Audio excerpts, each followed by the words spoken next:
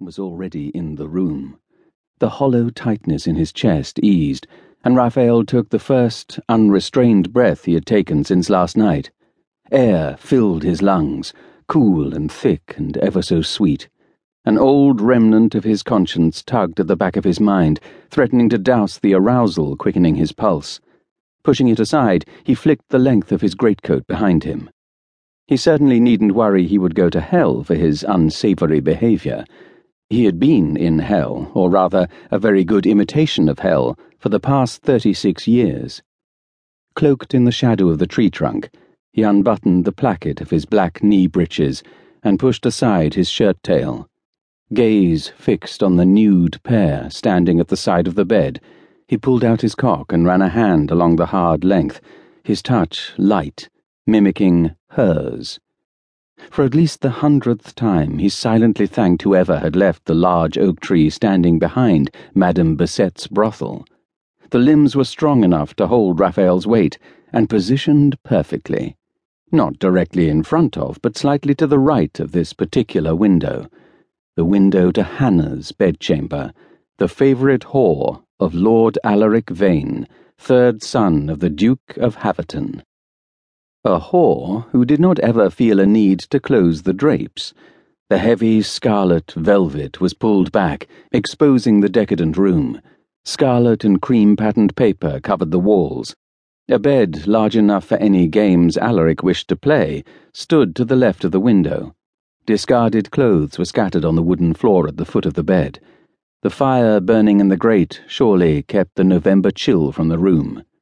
Raphael flared his nostrils. Damp earth, dry leaves, cool, moist air, and a foul combination he could only attribute to London. Not one hint of Alaric. The window must be closed. Why couldn't it be summer? The window would be open and he'd be able to catch the scent of Alaric's arousal on the night air, male sweat mixed with the musky hint of pre-cum, and the heady spice of his blood rushing through his veins. No bother, though. It was only a thin pane of glass.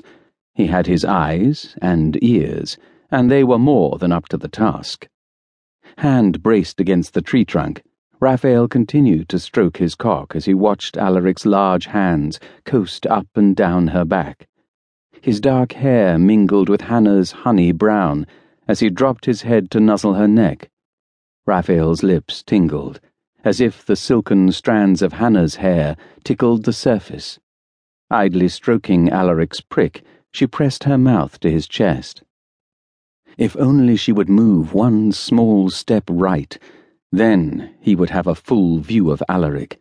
As it was, her slight form shielded half the impressive width of his chest, denying Raphael the hard abdomen, the crease of his navel, the thin trail of dark hair that led to...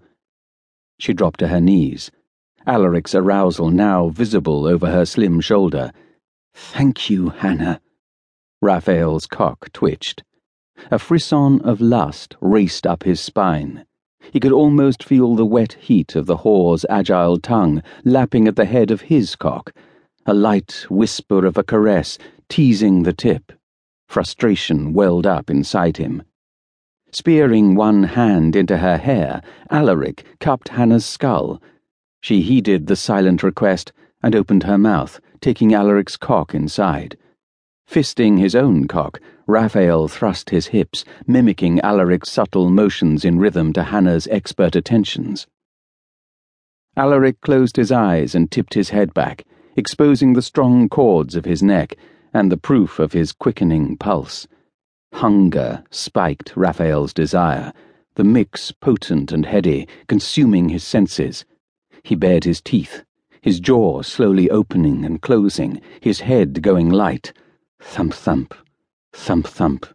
He could hear the beats of Alaric's heart, feel the vein yielding beneath his assault. His hand began to slip from the tree trunk, his body swaying toward Alaric, when he regained himself.